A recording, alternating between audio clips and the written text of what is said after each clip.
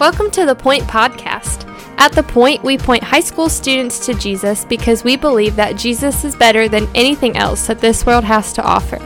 We hope that this podcast is an encouragement to you in your walk with Christ, but that it does not replace the time you're already spending with the Lord. Thanks so much for listening, and here's our awesome high school youth pastor, my husband, Justin Kinley.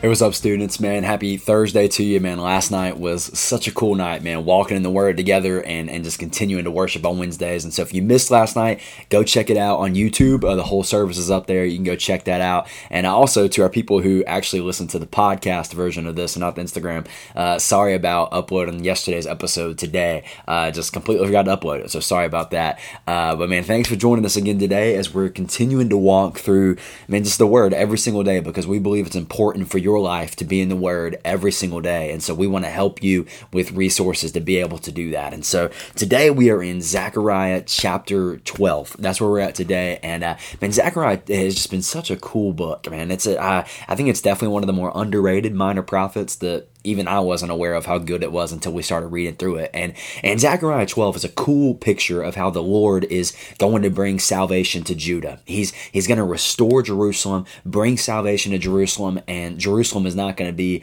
affected by its enemies any longer. It's not going to have people who can stand up against it, but the Lord is going to establish Jerusalem in a very firm way, in a way that makes them unshakable, in a way that makes them unbreakable for enemies coming up against them. It's a picture of strength and restoration, which is so cool. And when he does that, God is going to give his people an incredible gift. And this gift is given in verse 10. And when I say it, it's going to be weird. You're going to think that's not really a gift, but it actually is. So listen to what God says in verse 10.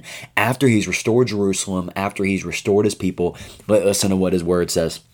It says, "And I will pour out on the house of David," so that's Israel, "and the inhabitants of Jerusalem, a spirit of grace and pleas for mercy, so that when they look on me, on him who they have pierced, they shall mourn for him as one mourns for an only child, and weep bitterly over him as one weeps over a firstborn." So God is giving them grace, a spirit of grace, and pleas for mercy. I guess what I would call this is this is the gift of the Holy Spirit convicting us. Right? The gift of God in his grace making us and helping us realize our sin. And that's a weird thing to talk about as a gift, right? But man, in our own selfish nature, in our own sinful nature, so many times we can be going astray, we can be following our own way and not even think twice, right? Because it's all about me, my sinful flesh and nature is driving that and moving me along. But really, we need to think about that Holy Spirit conviction, the conviction that comes over me when I sin, the conviction that comes over me when I disobey the word of God, the conviction that then leads me to call out for his mercy, the conviction that leads me to call out for his grace. That conviction is a gift. It is a gift for God to draw me, to bring me to an awareness of my sin so that I can then call it to him. My good buddy, Justin Driver, I don't know if he listens to these or watches these, but shout out to Justin. He's a pastor over in Kings Mountain area. And I heard him preach a sermon the other day. I don't even know if he knew I was listening to it, but he just had a baby. And he was talking about how in Walmart, he walked past this family and this kid was going crazy, right? This kid was going nuts because he wanted a certain toy and he was just going on and on and on. And the parents were doing nothing. And Driver said, I couldn't do anything about that kid because that's not my kid. But he said, one day though, if my boy starts to grow up and he starts whining in Walmart and talking back to his mom and going on, Justin Driver said, you better believe I'm going to handle it because that's my kid, right? And so because it's his son, he's going to call him out when he acts poorly. He's going to call him out when he's in rebellion. And the same is true for us, that man, that conviction, when you and I sin, when you and I fall short of the glory of God and fall short of what his word would have for us, that conviction, students, is a gift.